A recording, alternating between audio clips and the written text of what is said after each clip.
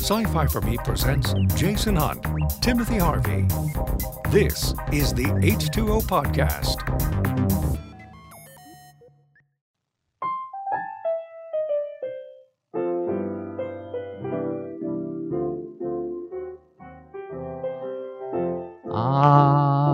Youth.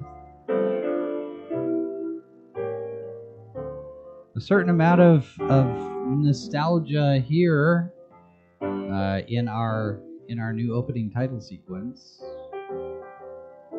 Hello, everyone, and welcome to the H2O Podcast. My name is Jason Hunt. And I am Timothy Harvey. And tonight, we've been talking about this a little bit. We've been hinting at it. We're going to talk nostalgia from the Giraffe Lounge. Try the veal. I'll be here all week. You'll be here all week. Nostalgia and member berries. Remember Alex? Hey, remember Ghostbusters? Remember Slimy? That episode, of course, is stuff from South Park, the member berries, and there's a certain amount of value to nostalgia. We're going to get into that, but there's also the potential for terrible things to happen if you get it wrong. Well, and there's some interesting things that happen with nostalgia, because so much of that is not really tied up in the thing. Mm-hmm. It's tied up in how the thing made you feel. Yeah. And how it made you feel at 5 or 16 or 25 is really a lot about where you are at that point in your life. And you see things like, with shows like, these long running shows that have big footprints like Star Trek and Star Wars and Doctor Who and even things with smaller footprints that have still legacy to them, things like Battlestar Galactica.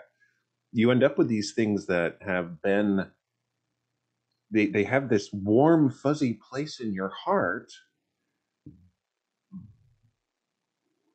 but not everything ages well, and not everything really holds up when you look at it. When you're, the thing at 5, when you're 25, you're like, why did I like this thing? Yeah. And you'll kind of look at a lot of this stuff with rose-colored glasses, and you can ignore the things that, it really wasn't very good, or it. And that's the pro. There's pros and cons to nostalgia. Nostalgia's got those emotional feelings and being attached to some of this stuff. That's the basis of fandom. Yeah. But at the same time, fandom's got that dark side to it too, where it's like, I don't, but there are so many times when it's like, I hear somebody go, hyperbolic or not, it has ruined my childhood, whatever the new version. I mean, it's like, I have never, I'm going to take exception to that, because I have never actually run across anybody who has made the claim that their childhood has been ruined. It's more the complaint has been the thing they loved as a child has been ruined current year by whatever effort is going on. And I think it's a mischaracterization. And at the risk of sounding like the grumpy curmudgeon, I am really sick and tired of people sitting there saying, your childhood's not ruined. Nobody's saying that childhood has been ruined. Oh, there are plenty of people who see it online. I've seen it all over social media at various points. Pick a topic. But the thing is, complaint is never about this ruins my childhood. This ruins the thing I enjoyed as a child. There's a very distinct difference between those. Except it doesn't. It doesn't ruin the thing you enjoyed as a child. The thing you enjoyed as a child is still there. A new thing. Yeah, but you see, but thing is, that's picking nits, because know what the complaint is. No, it's not. It's Yeah, not it is, remotely because picking this ruins the thing that I enjoyed, and I can no longer enjoy it because I can't enjoy the current stuff. I mean, Well, but sure, this is you can it. go back and you can watch the But original you don't Star have. Wars But the thing trilogy. is that it's not the responsibility of the people making the current stuff, as much as we might like it to be, to cater to our childhoods or to our nostalgia. No, but That's not there is their value. job. But there is value in respecting the history of the thing, and that's something that we're going to get into, because you look at something like Halloween, the new Halloween movie, or the Candyman movie, or Ghostbusters Afterlife, and it's very clear that those people sat there and said, you know what, we need to get this right.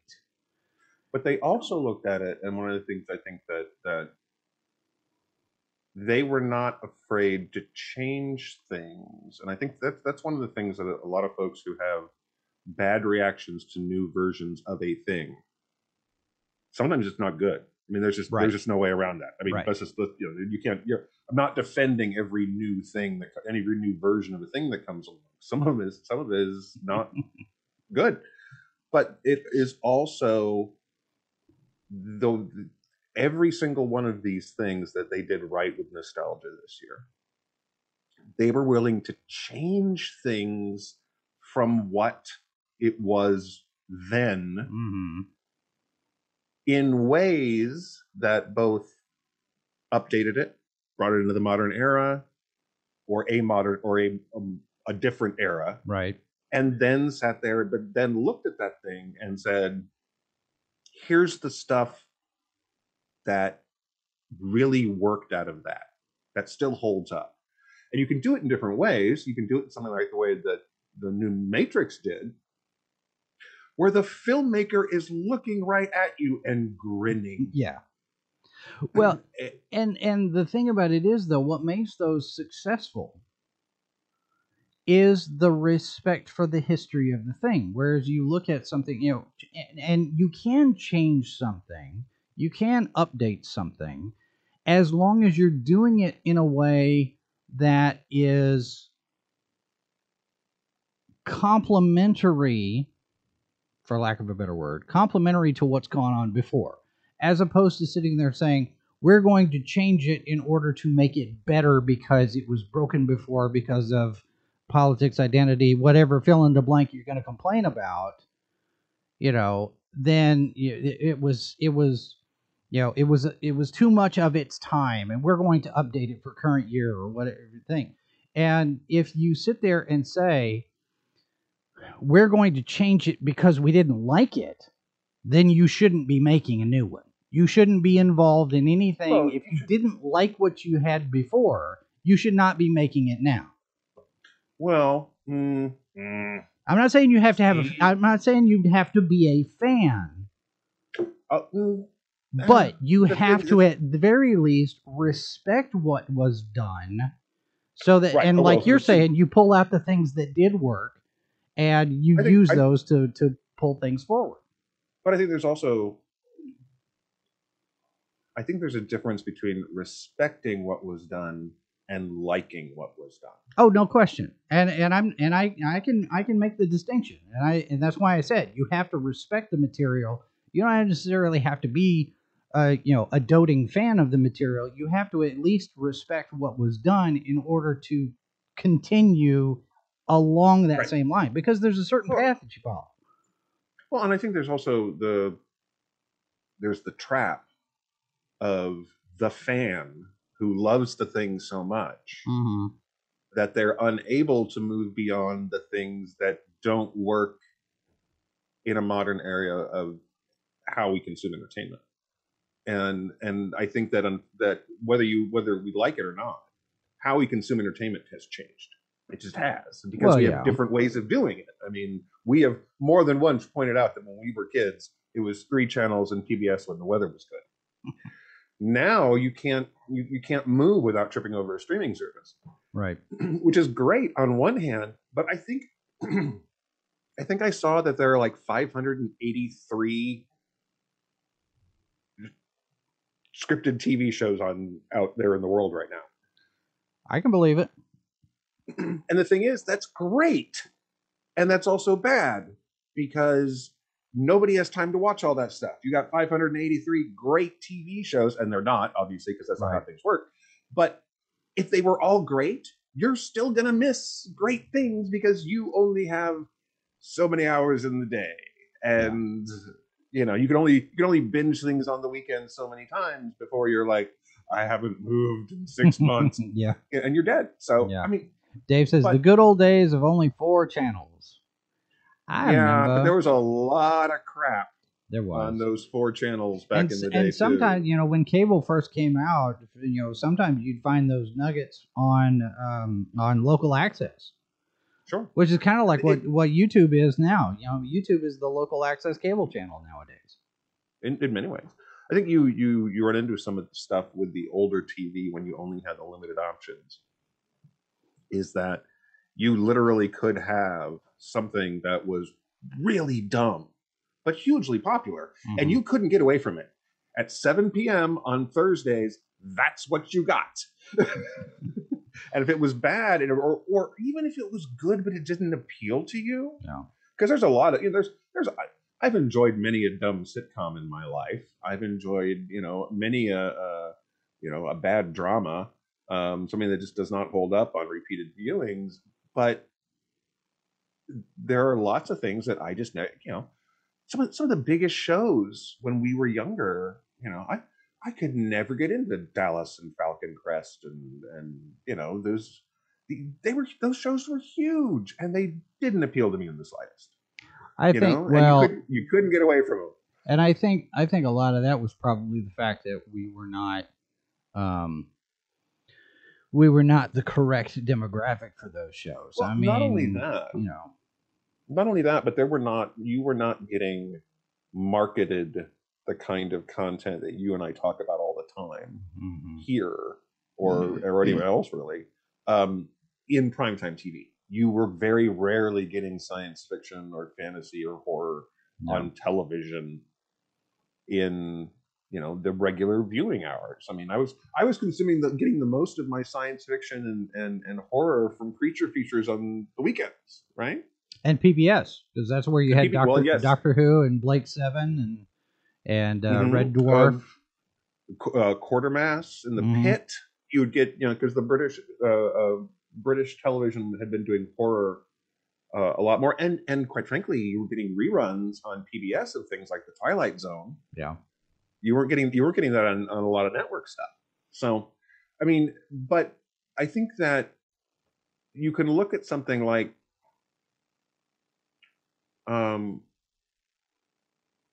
Jordan Peele's Twilight Zone. Okay, there's an example. All right, the Twilight Zone has been brought back to the screen quite a few times, right, since it, you know, Rod Serling did his thing, and it's never quite had what it took. And I think that I think Jordan Peele did an admirable job of. I think maybe of all the reboots, I think Peele's may have gotten closest, but it's still not quite there as far as I'm concerned. Are you including Spielberg's movie in that set? No, I'm talking just TV. Just television. Okay. Just television. Because Spielberg's movie broadcast, not film. Yeah. But I think and again, if you were fans of Peele's version, great, that's fantastic. And it got a decent run. You know, it's had a footprint, which is great.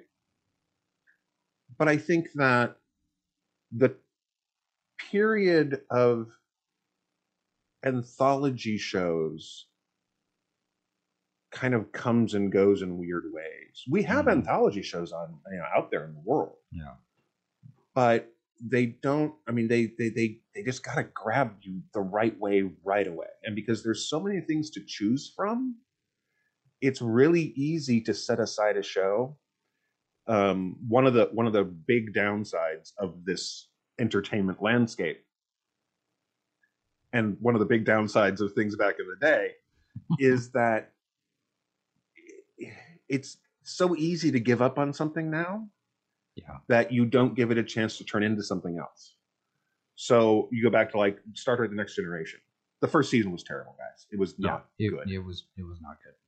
The second season was very rocky. The first season had some nuggets. Well, it but all not. had some nuggets. Yeah. But so many of the things where you bring it back, there's nuggets. But the folks who gave up on Agents of Shield in the first 6 episodes, Mhm. I've never been shy in saying that Discovery needed to jump into the far future from the beginning and just get out of Yeah. because that's when the show actually got interesting. Right.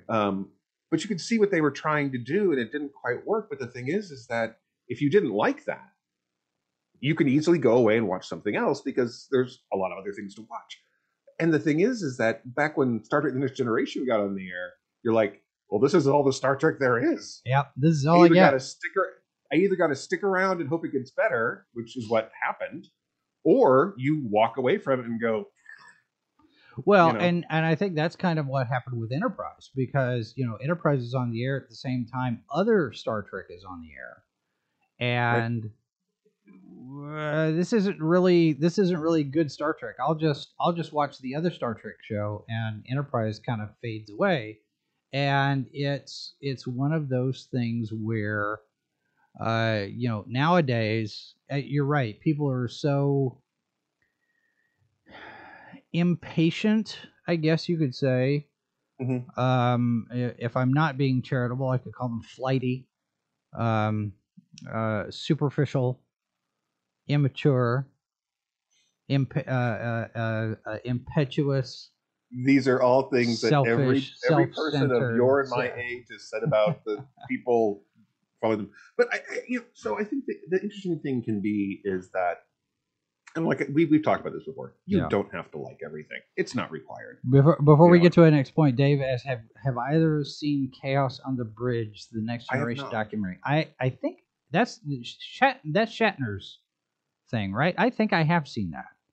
Okay, I have not seen that. Yeah, there are some interesting stories that are told about that particular production. Well, and I think that you can easily run into a challenge as a storyteller, in that you don't want to do exactly what was done before, and so the risk you take in changing the thing, no matter how you change it, even if you make it better, you've changed it from what somebody liked about the thing. Well, I think sometimes that depends on what it is that you change. Oh, sure, of course. But I mean that while I am not going to defend, for example, the second Star Wars movie in the modern series. We're just not going to say the title anymore, right? and the thing is that I don't hate it as so many other people do. I appreciated the fact he tried to do something different than we had seen before. It didn't work, but he also I think this is a challenge, and it can pay off really well if it works. But it's really hard to make it work, and especially with something like so you look at when they brought Doctor Who back. Yeah. The last time we had seen the show, you've got frock coats and glossy paneled consoles and a certain tone, and Davies brings it back with the Doctor's wearing a leather jacket and a t-shirt. I mean, when that happened, there were the fan reactions at the time were like, "What are you doing?" It's like, "Shut up! Well, that's all we got." It was shut up. But the other part of that was, as part of what are you doing? The other part of that was, is this the same show? There was a lot of confusion. There was a lot of, it was hopeful. Is this a continuation? Or is this a reboot?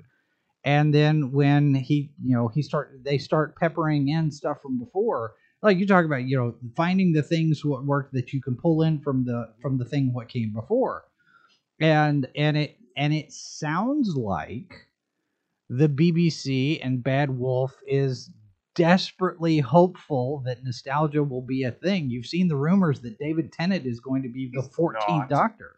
He's not. Davey. No.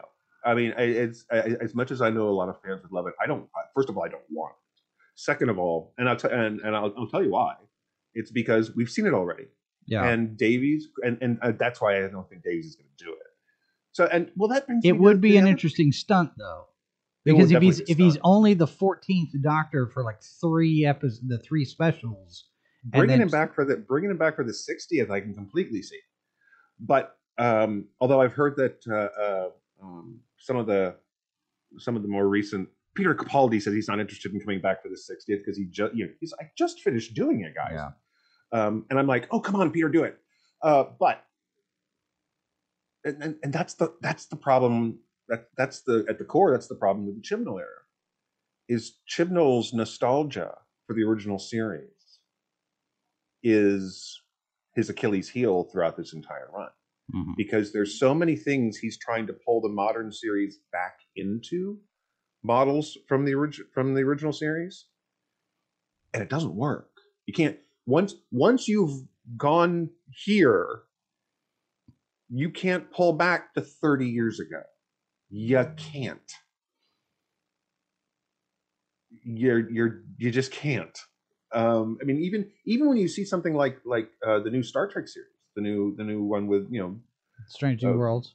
Strange New Worlds, they're giving you something that has echoes of that. They're talking about more episodic, but not completely episodic. More episodic. They're not getting rid of the story arcs. They're just making it less a big thing.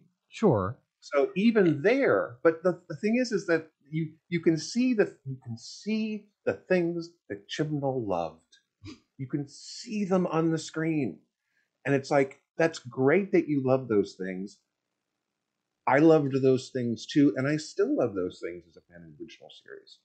But time marches on in both A, how we tell stories, B, how this character's stories have been told, and C,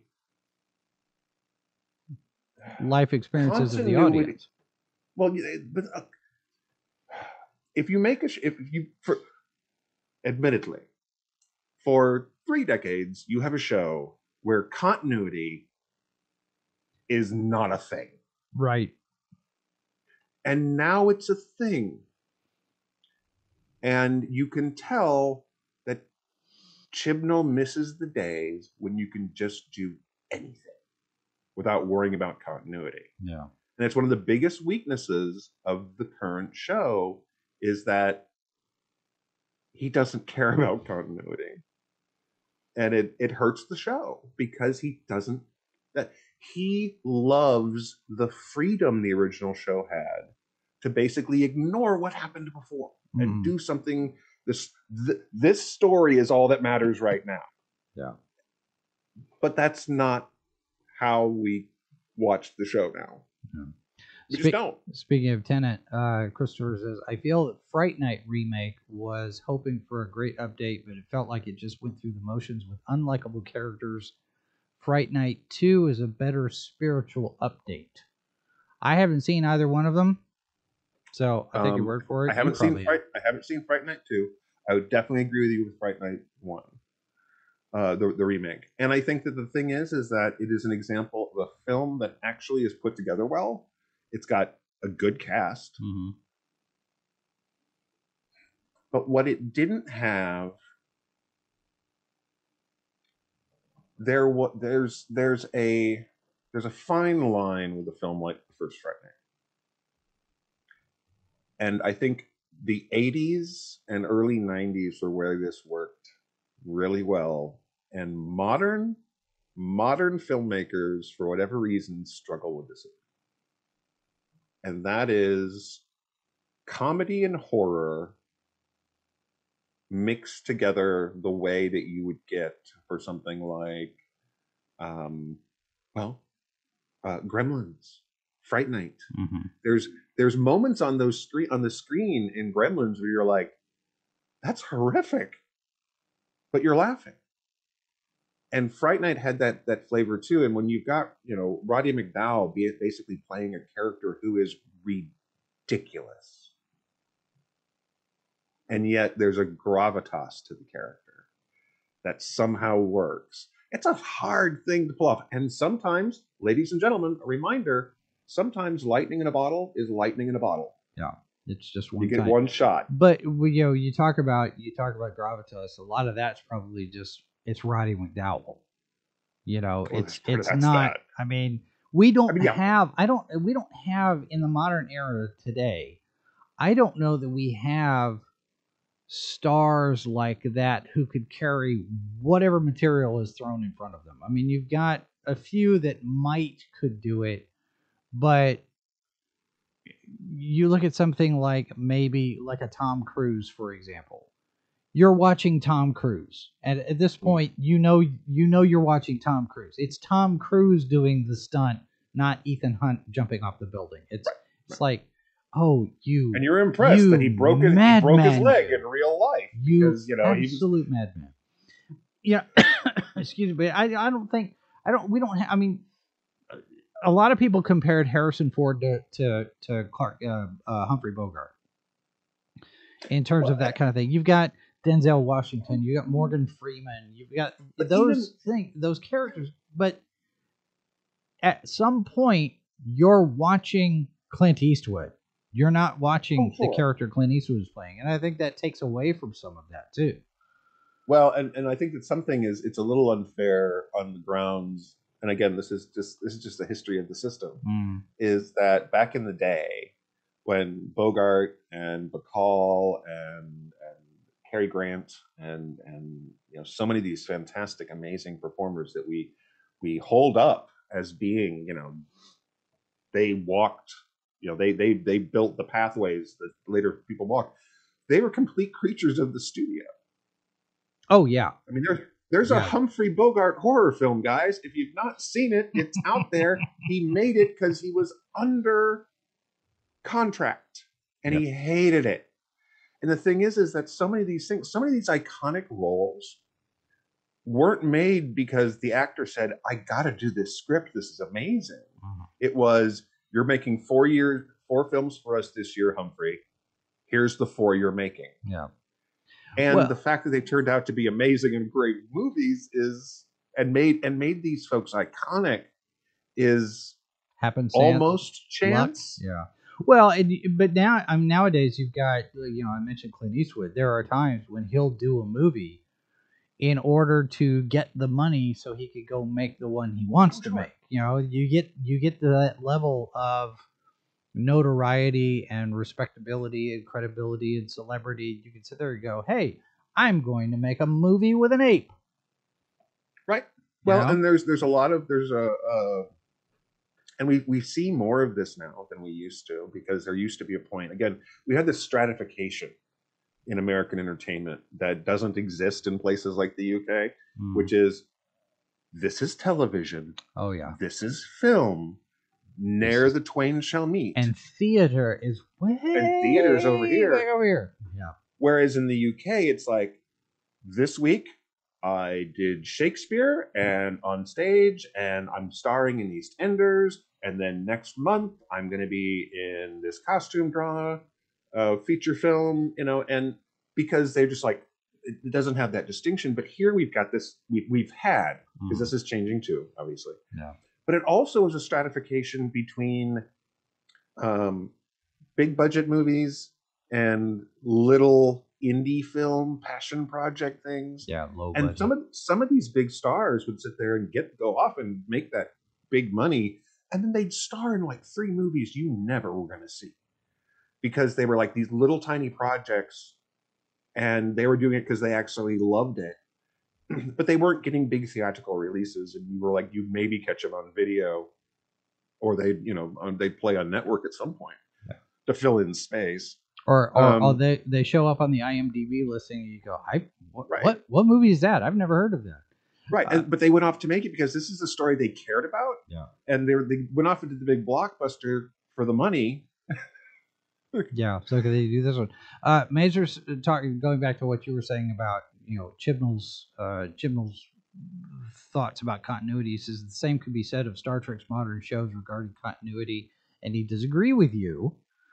because you've got to have that sense of, it's like what I was talking about before. You've got to respect what came before, and at the very least, if you're wanting to make something called Star Trek or Doctor Who or Star Wars or One Piece or Hitchhiker's Guide to the Galaxy or whatever, it actually has to reflect the source material. Now, adaptations are a different thing, but something that's got 50 years of an established thing, and you're going to come in and you want to make a new thing, it's at least got to resemble what's come before. Sure, you can make something new, and you can make something a little bit different, and you can pick and choose and whatever, but it's still got to fit the rest of everything. It's got to fit in the box. And the thing is that I don't think it necessarily has. Sometimes I think the box can be bigger. The box can be bigger, and you don't have to have my brain's fried. I'm not coming up with a word. You don't have to be completely beholden to the history of the franchise, but you at least have to sit there and go, this is an apple, or this is it's the difference between, you talk about apples and oranges.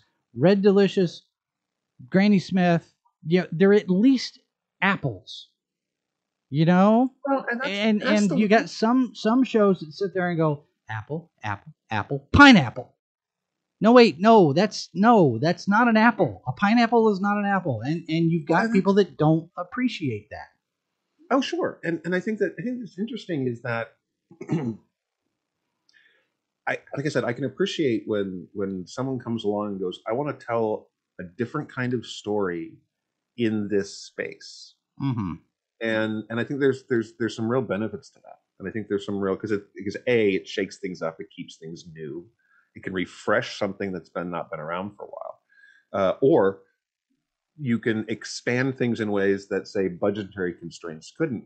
If you read the Virgin line of Doctor Who books back when there was no Doctor Who television, and you read one of those novels, and then if you read Davies' Foreign Bodies, I think he did Foreign Bodies, whatever his novel was, and looked at original Doctor Who, you'd have so much culture shock because they were almost in different worlds, because the Virgin line of Doctor Who said, A, it doesn't have to be aimed at younger audiences.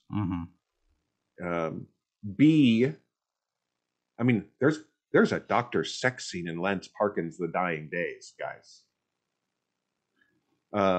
It's like 2 lines and then the book's over. Yeah, it's clearly meant to go, and then you're done. But it was, but the thing is that because it was the only Doctor Who you could get, and because they were building on things that were set up, because so much of those books were the Seventh Doctor. Yeah, and that darker turn and the more manipulative chess master aspects we were getting in his final season. That really, so you had an entry point that you were familiar with, and then the book sat there and went, let's get dark. Let's get, and so they went to a different place. But because it built on these things, I think audiences were more receptive to it. Right. Mazer, you talk about entry points. Mazer says Trek has long story arcs now. All the shows except Lower Decks are like that, and that actually makes me think of something, because you mentioned entry points. Because I just finished reading the latest book in the Honor Harrington series, To End in Fire, by David Weber and Eric Flint, and so much of what's in that book depends on your having read 5 or 6 other books. There comes a point where comic books are the same way. We talked about this where do you start? There's so much out there. Where do you start? And I think the continuity can be a trap for some of that. Nostalgia can be a trap for some of that. Again, it's just, these things have to be handled delicately and carefully and respectfully, and not just from the standpoint of what's come before, but if you have people that are new to a thing, they come Continuity in lockout. and and they're like, okay, well, I like this, this Star Trek Discovery thing. What other Star Trek is there? And then it's completely different from everything else. They're like, well, wait a minute. This isn't what I was watching over here. You get that, and then they get the vapors, and what do you do then? Well, and so I mean, I would tell someone honestly, for example, using Discovery as an example, if you're looking for something that feels more like the other Star Trek shows, come in the third season, because they jump into the future and it's a brand new universe for them, and it's trying to figure out, it's rebuild the Federation, trying to, it's things that you feel a lot more like the other shows. Now the thing is that if you didn't like the first 2 seasons, you didn't make it to the third season. Yeah. And so, but if I didn't like the first episode. Well, so. And I think so Discovery is an interesting example of, let's try and do something new, but let's handicap ourselves by making it a prequel to the original show. And there's 2 problems here. One is you're trying something new. It's risky. People may not like the new thing. And then you've basically boxed yourself into this narrow little kind of storytelling you could do, in terms of, you've got so much that we know, continuity again, of this time period, if nothing else in broad strokes, that anything new you try and do, and this is what happened to them, runs right into the wall of, but wait a minute, I thought this happened instead. And so, I mean, it's like, okay, guys, this is a neat, I think it's an interesting idea. Yeah. But Dave says 25% different Star Trek. And then, see, right. I keep hearing that 25% on everything with regards to rights and issues and who makes the money off of it and all that other kind of thing. It's funny you mentioned Russell T Davies and his Foreign Bodies. We've got a Foreign Bodies as well. We just dropped a new episode on Saturday. I'll shill our own stuff. Why not? Sure. It runs normally every other Saturday at 1 p.m. Eastern. We've got a new one out there. Mr. Harvey and Mrs. Walker visiting Finland. So go check that out. And here's what we're going to do. We're going to take a real quick break. When we get back, we'll have more member berries and such and everything. Stand by for more right after this. You're listening to Sci-Fi for Me Radio, until you unsubscribe in a sudden but inevitable betrayal. If you have Spider-Man out there right now, why would you do 45 days? That film, for all we know, what if it hits $2 billion globally if they leave the movie out there, not leave it, but just keep it out there in theaters until it can achieve those levels, rather than in 45 days moving it to streaming. Now, of course, that movie will be huge on streaming, bring in tons of revenue. Live from the bunker, Monday through Thursday at 1 p.m. Eastern, only on Sci-Fi for Me TV. Foreign Bodies, Saturday at 1 p.m. Eastern, only on Sci-Fi for Me TV.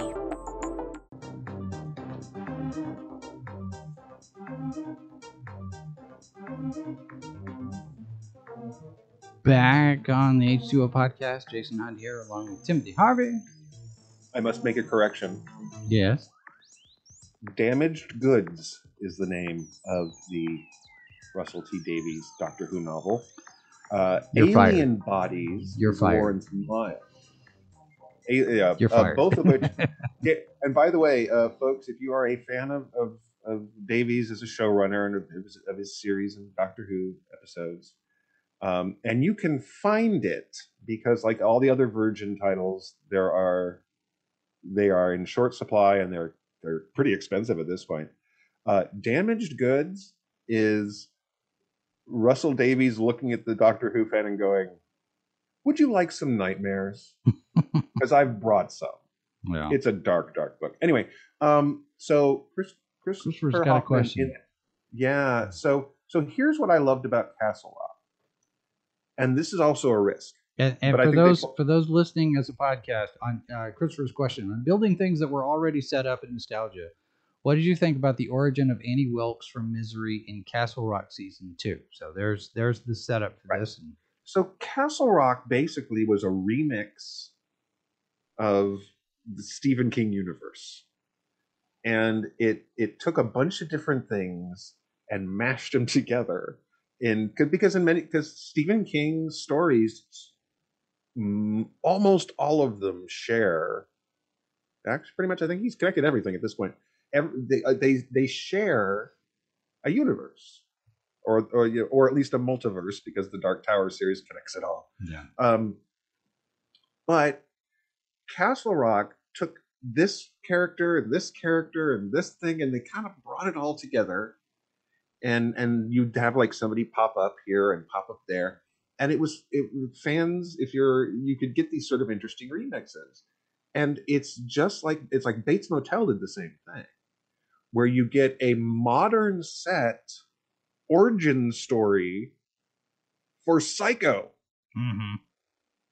And that worked, I think, largely. I don't think it always worked, but it worked largely because A, the performances. Yeah. They cast that show really well. And B, they sat there and went, okay, we know so little about, Norman's childhood. We got the broad strokes. We know where it ends up. Didn't we get a movie with young Norman and his mother? Because Olivia Hussey played his mother, right? Am I remembering that right? Was it Psycho 2? Is there not only one Psycho movie? I don't know. Is there? There's 3 Psycho? I remember 4 Psycho films. I remember because it was Henry Thomas playing Anthony Perkins' character, Norman. I think because I was like, oh, that's Elliot and Juliet. Okay. So, but I think that they managed to do something interesting, because they gave you, instead of making just this, here's a crazy person, here's a psychotic killer, they actually gave you and an abusive mother. They gave these characters interesting stories to get them there, and I thought it was It's the same thing with Hannibal, where they took the Robert Harris books and went, okay, thank you, Christopher. Psycho 4. They took the Christopher Harris, the Robert Harris books, and they said, okay, here's our framework. Here's the big beats we have to hit. Yeah. Everything in the middle we can move around so that these things connect better. When they couldn't actually use Silence of the Lambs as one of their story beats, so they were contractually not able to use that for the Hannibal series. So they had to come up with new and interesting things, and that still stayed true. And again, that came down to the casting. That you get Mads in there to play, Hannibal Lecter. You're doing pretty good right after that. You've got Mads Mikkelsen in there as the bad guy. I mean, come on, that's a casting coup. It is. What do you Well, think? Robert, hold on. Robert has commented here. Now Norman Bates would be the heroic lead. He was the heroic lead in the TV series. That's the point. He was the main character. He and his mother. Okay, were both main character doesn't mean heroic lead. Well, no, you're never. Okay. Well, we got the heroic lead serial killer. That show was called Dexter.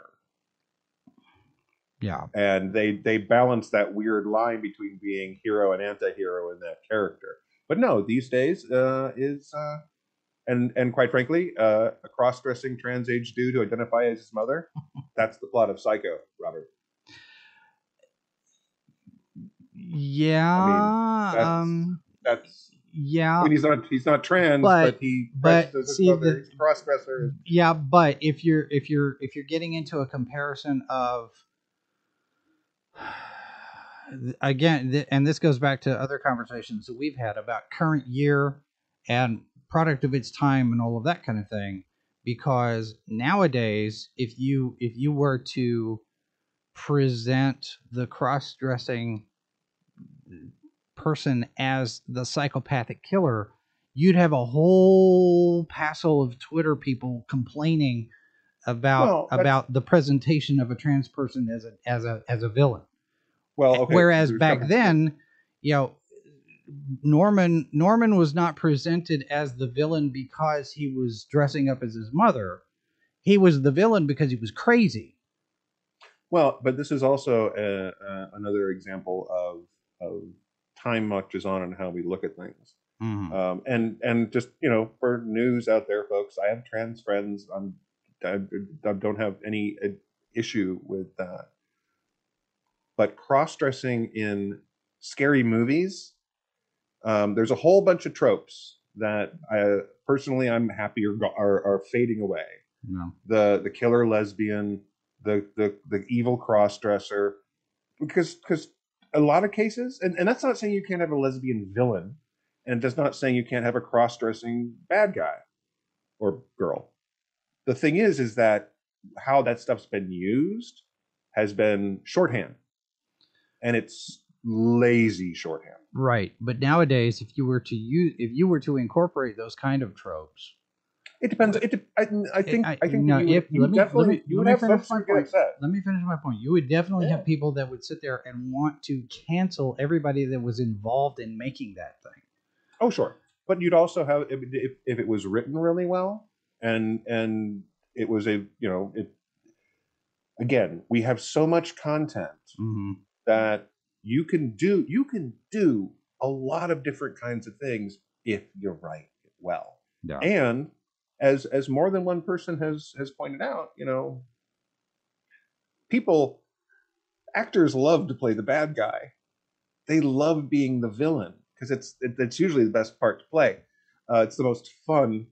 And the thing is that you want a well-written villain, and there are, I think, since we have this desire now to make sure that we're putting trans actors in trans roles, disabled actors in disabled roles. I think there are plenty of trans actors who would love to play the villain. The danger with that, and we've seen this because social media being what it is, and current year Hollywood being what it is, I think you are, from a creative standpoint, you're running the risk of painting yourself into a corner if only a trans person can play a trans person. If only a disabled person can play a disabled person, because then you're segregationist on the other side of things, and that's dumb. Well, I wouldn't use the word segregationist, since that really ties into a different thing. But I would say discriminatory. There is a definite argument that is being had in the entertainment world about having more people have that opportunity. And I completely think that more opportunity is for any type of actor is great. If whatever your ethnicity, whatever your sexuality, disability, any of those things, I think that more opportunities are better. And quite frankly, because the landscape is bigger now, the opportunities are greater. At the same time, it's that balancing act, because being an actor means pretending to be someone else. And a lot of times what makes a role attractive to an actor is playing someone who is very much not like them. Yeah. And that means that sometimes you want to experiment and play someone who's blind, or someone who's disabled, or someone who's gay, or someone who's straight, or someone who's, Now, I think that it gets crossing over to play a different character of another race. we've not seen that work out well. There's a track record for how that can be bad and is mostly bad. See, this is where I sit and debate with myself whether or not to bring up the article Hollywood's New Rules from Peter Kiefer and Peter Savodnik, talking about how Hollywood is right now running scared of any particular situation where they dare even think about hiring a white person for this stuff. And it is a very interesting article to talk about the culture in Hollywood right now, where everybody is paranoid, and it's all white people are getting pretty representation. Have you read the article? Not worried. Have you read the article? I'll send it to you. Okay. But it's an interesting dynamic that they talk about being prevalent in Hollywood right now, and it goes to this whole only trans people can play trans characters, and only gay people can play gay characters, and only Muslim people can play Muslim characters. I mean, they were making a big stink about one of the cast of Ms. Marvel is apparently not the right ethnicity to play the ethnicity. I'm like, I think you get the right person to play the character. Who cares? Well, and that's the balancing act, and that's the discussion that I think you're seeing a lot of actors have. Whether it's Hollywood or not, you're seeing this pop up in a lot of interviews with actors when people talk about it. Mm-hmm. And I think that again, we have so many options. Again, 500 and whatever scripted TV shows right now. Yeah. And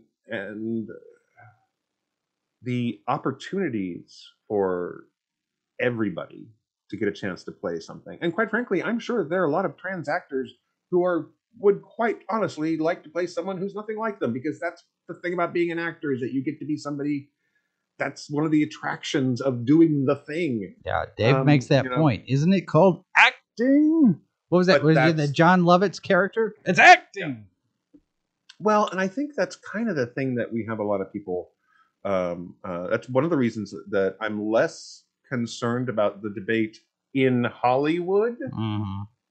I'm more interested in the debate among the folks who are doing the acting, because I think that there are actors who feel very comfortable with I want to play with whatever I want to play, and there are actors who feel like they should, because they have friends who are these actors who maybe they feel that they should be playing that kind of role because that's who they are. I think that's a more interesting discussion to me than Hollywood's latest, because at the end of the day, guys, again and again and again, I will tell you, Hollywood cares about your money. That's all they care about. And I think Hollywood I think that's one of the reasons why you're seeing a change in how they approach reboots and sequels and franchises, because you look at we've talked about Spider-Man No Way Home, and the respect for the fans, respect for the source material, respect for the history of what's come before, the other movie universes or whatnot, whatever factors are at play there. Mm-hmm. It's clear they clearly get it right, because it's now the fourth largest movie ever, and still is not going to stop. Here's something I just got an email. Here's something that I think we probably should stop before it ever happens, but it's too late. I got a press release from Fox. You talk about nostalgia.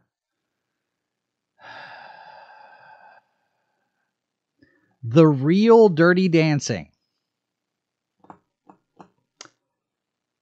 Fox's 4-week event celebrating the iconic film. Apparently, this is going to be sort of kind of a variation on Dancing with the Stars. Sure. And they're going to take the choreography from the movie, and now you have stars, which, I mean, I see the names here and I recognize one of them. Corbin Bleu. I don't recognize anybody else in this cast. But it's apparently going to be a Dancing with the Stars competition to crown the next Baby and Johnny.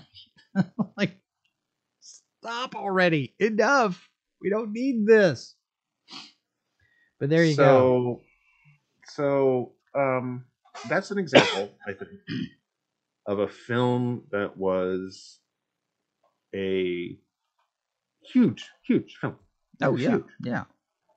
But it was also a film of a time and place that hit at the right moment. And then it, going back to that, those actors. It was those actors in that movie that year. Yeah.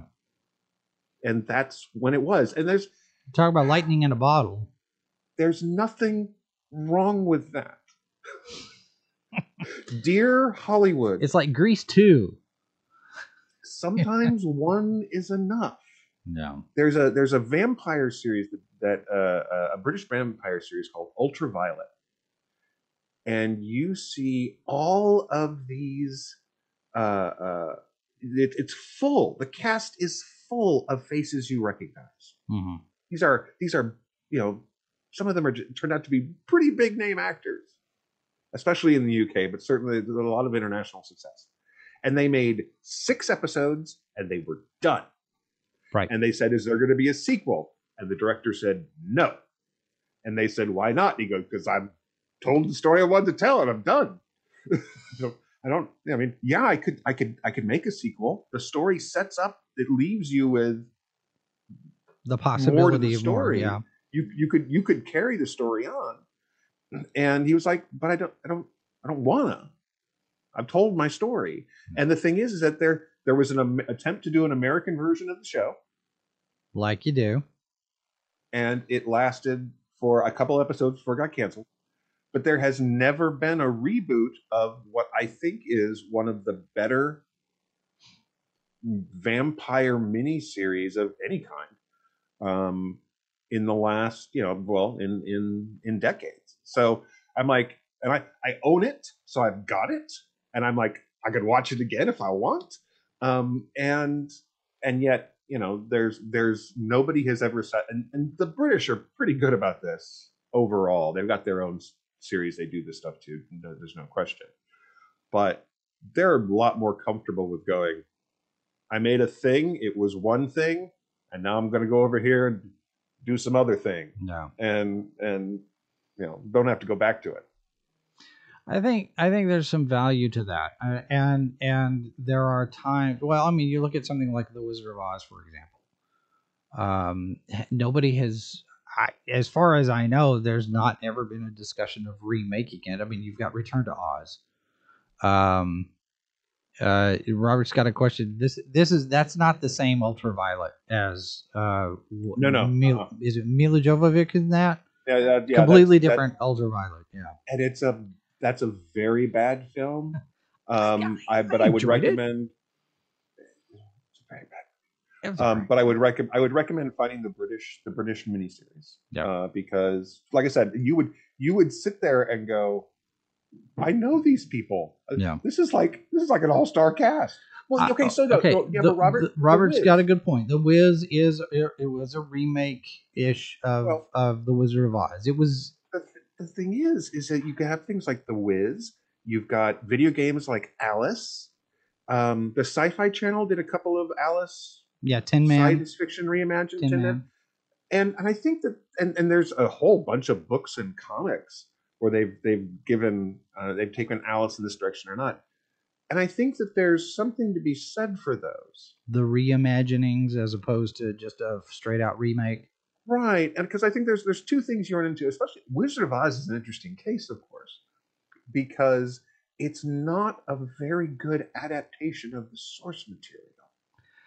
It's funny you mentioned that because we did a staged reading radio theater version of The Wizard of Oz, and we took elements from both the book and the movie because people are more familiar with the movie.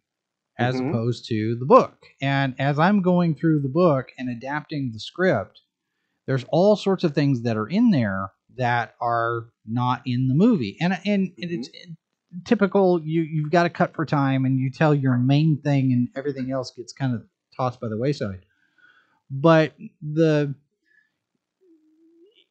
you think about, if somebody were to make the modern Wizard of Oz, ironically, the political elements would probably actually play. The people that are making it now would probably want to make it all about, modern politics and economics. But you go back and look at the origin of the story, with the yellow brick road representing the gold standard and the silver shoes representing the silver standard. This whole debate and stuff about what was going on in the time that Baum wrote this book was all about what was going on in the world at that time. I mean, you look at War of the Worlds from H.G. Wells, same kind of thing, where it was a commentary on what at the time was modern culture and how the culture was being affected by the Industrial Revolution and all these other things. The whole thing was metaphor. Only now, if you did that, you would take the metaphor and you would attach it to a 2x4, and you would start slamming people in the face with the metaphor, as opposed to letting the metaphor just kind of sit there and be the metaphor. I don't think they do that with the Wizard of Oz adaptation, because it would not. I don't think anybody nowadays even understands that metaphor for the Wizard of Oz. If you've taken a literature class in high school these days and you discuss Wizard of Oz, it's probably come up. But I think that they would look at the Wizard of Oz, and they would see it's one book out of a series. Mm-hmm. Oh, it's a franchise. Folks, and it's a fantasy franchise. And wait, it's a fantasy franchise. You can aim at kids who will now grow up with this fantasy franchise. Don't give them ideas. Well, but here's the problem. Is that it doesn't matter how much they try. There are some films. I completely forgot about Emerald City. That was on NBC. Okay. Emerald City was interesting. I don't think it worked that great, but I thought it was interesting what they were trying to do. Yeah. And I don't think they quite pulled it off. Christopher, that's an interesting one, because that's try and do something new. And if you can hit it at the right point and give it a chance to work out its teething pains, you might have something great. But yes, it only lasted 6 episodes. Yeah. You would so Casablanca is considered to be one of the classic movies, despite the fact it was half the time it was made up on the spot. They were writing the end. They didn't know how the film was going to end until they actually got to the end. Right. The stars, our male lead and our female lead hated each other. I mean, it's a glorious movie, but it's the behind the scenes stuff is amazing. But here's the thing. Do you remember were you aware there was a Casablanca TV series? Were you aware that there was a Casablanca remake? I don't think I am. I don't think I heard of those things. There were, but that's the thing. Nobody remembers them. David Soul was involved. Oh, yes. Okay. Mm-hmm. Yes, I remember. Right. I remember seeing something about it. But the thing is that they failed miserably. And you know why they failed miserably? It's because you can't get Claude Rains and Humphrey Bogart to play those characters. Yeah. You can't. And again, it's a lightning in a bottle moment. And you see the same thing with something like Citizen Kane. You can tell that kind of story again. You could certainly and we've seen films like that, where the the businessman who's gotten larger than life and dies alone. I mean, it wasn't a new story when Orson Welles told it. But the thing is you're not going to get a Citizen Kane remake because, and thank goodness for that. Well, I'm still holding out hope that we never get the Akira remake. The only live action version of Akira I want to see is a very considered and well-funded Japanese production as a mini-series. Give me 6 or 8 episodes to tell that story as a TV show. Yeah. From a Japanese production company, and fine. Yeah. But I'm sorry, as much as the American, they're great writers and directors and performers in America. I live here. I like it. The folks who did the live action Space Battleship Yamato, they did pretty well with that. I mean, it falls apart in the last 20 minutes. You're sitting there going, "Come on, get to it." Yeah. It just all of a sudden just stops for about 15 minutes, and you're like, okay, you've made the decision of what you're going to do, and now we're going to sit right here on this one. I was like, no, stop, go move the story. But other than that, it's really, really, really good.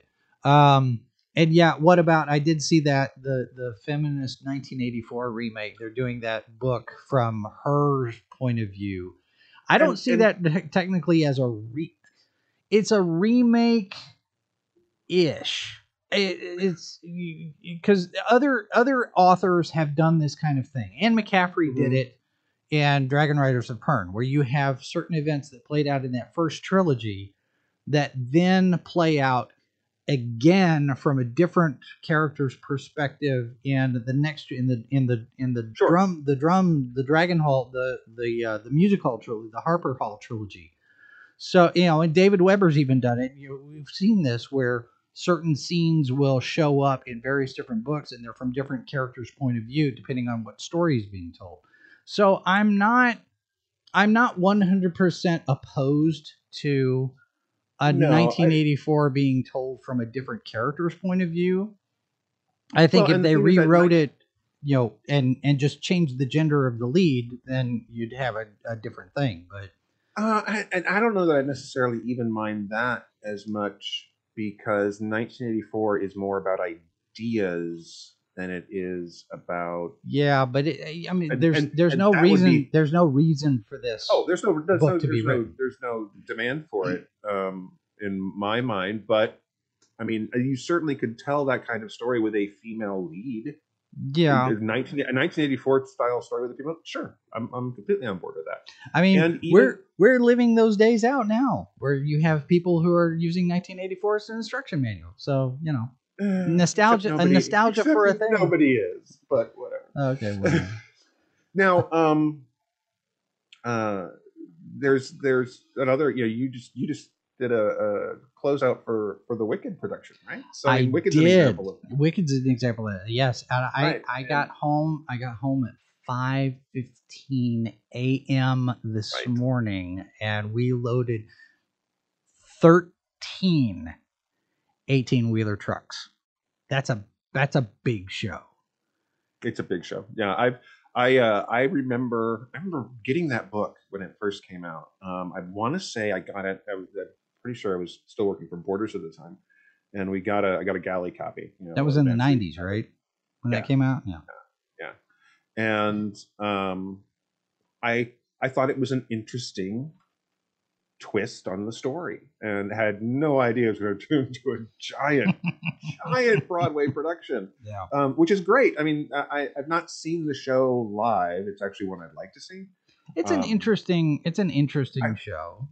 I've heard good things about it. I know people who've seen it who absolutely loved it, and I think because part of me wants to see it live, because having read the book, I want to see how they adapted it. Mm-hmm. The decisions they made, because you have to. I mean, Sure, you got to think make your choices. You think it's tough to adapt a book into a 2-hour movie, folks? Adapted book into a stage play that's a musical. Yeah, that's the other thing is making that part. But it's one of those where it's different enough that you recognize the major players, you recognize Elphaba, you recognize the Wicked Witch of the West, you recognize Glinda, you recognize the Winkies and the Flying Monkeys, all these things, but it's a completely different story enough from the Wizard of Oz that you kind of connect the two. But it's almost like this is another story that kind of lives in that universe off somewhere. It doesn't even really play like a prequel so much, right, as I know it's the Wicked Witch of the West's origin story, but it doesn't play like, it doesn't use the nostalgia of, hey, you remember this thing from the movie? Here it is. It plays it as its own thing, and it does. There are some elements in there that you're going to recognize from the film because that's the Land of Oz, but it's not done in a wink at the audience. Look, we've got this thing here, right? So it's a pretty good production. It's interesting that I am reminded of what the Angelina Jolie Sleeping Beauty movies. Maleficent. And I think I haven't seen the second one. I haven't either. I thought I was entertained by the first one because for me they took the broad strokes of the Sleeping Beauty legend, and the production design, and that was it. They didn't sit there and go, oh no, it's the secret story. Except that's kind of how they marketed it, but that's not the movie you actually got. And I think I think it actually ended up being, it was successful enough to have a sequel. People seem to enjoy it. I thought it was okay. It was all right. I was entertained. But it also was this, the biggest connection to the original movie was how she looked. Yeah, the costume. That was the biggest connection to the entire thing. And that almost is better to me than going, let's make a live action version of this cartoon and not change anything. Which Disney is doing on everything else that they've got. Yeah, and I have not seen Cruella. I haven't either. But I had somebody tell me that the movie is actually just a lot of fun. They were confused because they're like, this doesn't actually turn her into the evil character we get from the cartoon. Yeah, it's the beginning because we got a sequel coming. Right. So I'm like, I think I'll watch it eventually because part of me, just for the production design, the film looked cool. But then that's another design guy, that's another thing. That's another one of those nostalgia things. We're depending on you to remember the character, so you have an interest in this new thing. But interestingly enough, I think the target audience for that is the way that they marketed that movie was for the middle group, not the kids, and not the folks who are old enough to remember when the thing played on Sunday night. Yeah, they're marketing it to the people who watch it on home video. Right, and the thing is that that's the folks in their 30s right now. So it's a weird kind of, they're not really targeting the child market or the folks who grew up on that movie. That may actually, apparently it's paying off. It's getting a sequel. But we'll have to see what, it can be done. We saw it being done this year. You can do it right. And you can do it right without being slaves to the nostalgia. Because Ghostbusters is a very different kind of nostalgic movie. Yeah, but that's a good example of them getting it right. Well, it's a very different kind of movie than Spider-Man No Way Home. It's a very different kind of movie than Candyman. These are all I think, you know, when we mentioned this last week, is that I think one of the things that they did really well for all of these films is they allowed the acknowledgement that time passed. Yeah. And that it's not that we're going back to recreate this thing. Mm-hmm. We're saying this thing that happened 30 years ago or 20 years ago or you know, how many years has it been since the last since the Amazing Spider-Man 2, right? Yeah. So I think that you can look at those things and acknowledge that the time has passed, and yet treat them as if they mattered then, and recognize that they don't necessarily matter the same way now. Right. But they can still matter. And I think that that's, you know, and then whereas Candyman actually took in the fact that, you know, Cabrini Green, when the first film came out, was a very different space than it is now. Gentrification, and I mean, it costs a lot of money to live in that neighborhood now, guys, and it did not when the first film came out. It was a dangerous place to live in. I had a friend who used to work in Chicago, and in a building that was like right there. It wasn't in Cabrini Green, but it was right there, and they would get windows shot out from time to time. It was an ad agency, and they were like not on the ground level; they were pretty high up. So, but the thing is that that's not that environment anymore. And the Candyman sits there and goes, "Yeah, the world has changed, but guess what? He's still standing behind you." Yeah. And he's still upset. and they made that work in a way that I think was really, really clever. I mean, it is one of the more superior horror sequels, in my opinion.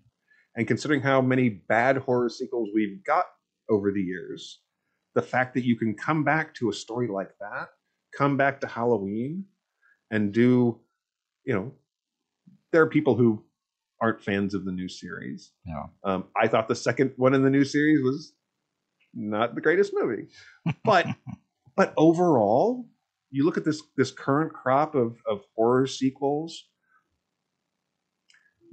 Those are the films that are getting the nostalgia right, really strongly right now. They got to keep it up though, because, you know, if we're getting new Hellraiser movies and a Hellraiser TV show. I mean, I'm pleased that Clive Barker is involved, but folks, reminder, Douglas Adams approved the script for the Hitchhiker's Guide movie. Well, and that's another one of those that's been remade how many different times and rewritten and stuff. So, well, the thing about Hitchhikers is that every single version of it has been a remake. Yeah.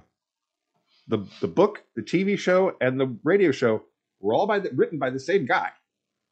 But and every time he had a chance to do it in a different medium, he was like, I'm going to change everything.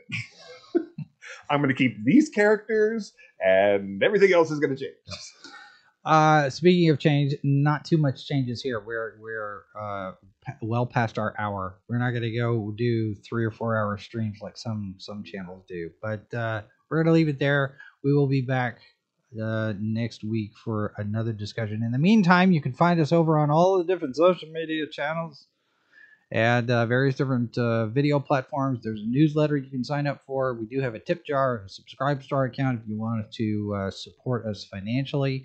And if you've got material you want to send us for a review, there's our mailing address there as well. You can screenshot that. You can send us whatever it is that you want us to review. And that's going to do it for us tonight. Dave, thanks very much. Very enjoyable show, he says. So what about Robert? It's good to see all of you. Christopher in the chat. Mazarus, thanks very much for being here and wielding the wrench. And we will be back again. One quick note I will mention, because this afternoon's Live from the Bunker, we had Richard Hogue on again to talk about the Microsoft Activision deal. So we invite you to check that out. And if you're new, we do invite you to subscribe, have the notification bell turned on, you be around every time we put new stuff out. And we put new stuff out all the time. So hopefully it's something that you can enjoy while we do it. All right. I'm going to go take a nap. Sounds like a plan. All right. We'll talk to you later, everybody. Good night. Bye, folks. This has been a presentation of Sci-Fi for Me Radio. Copyright 2022 by Flaming Dog Media, LLC. All rights reserved. No portion of this program may be retransmitted without the express written consent of Flaming Dog Media. You're listening to Sci-Fi for Me Radio.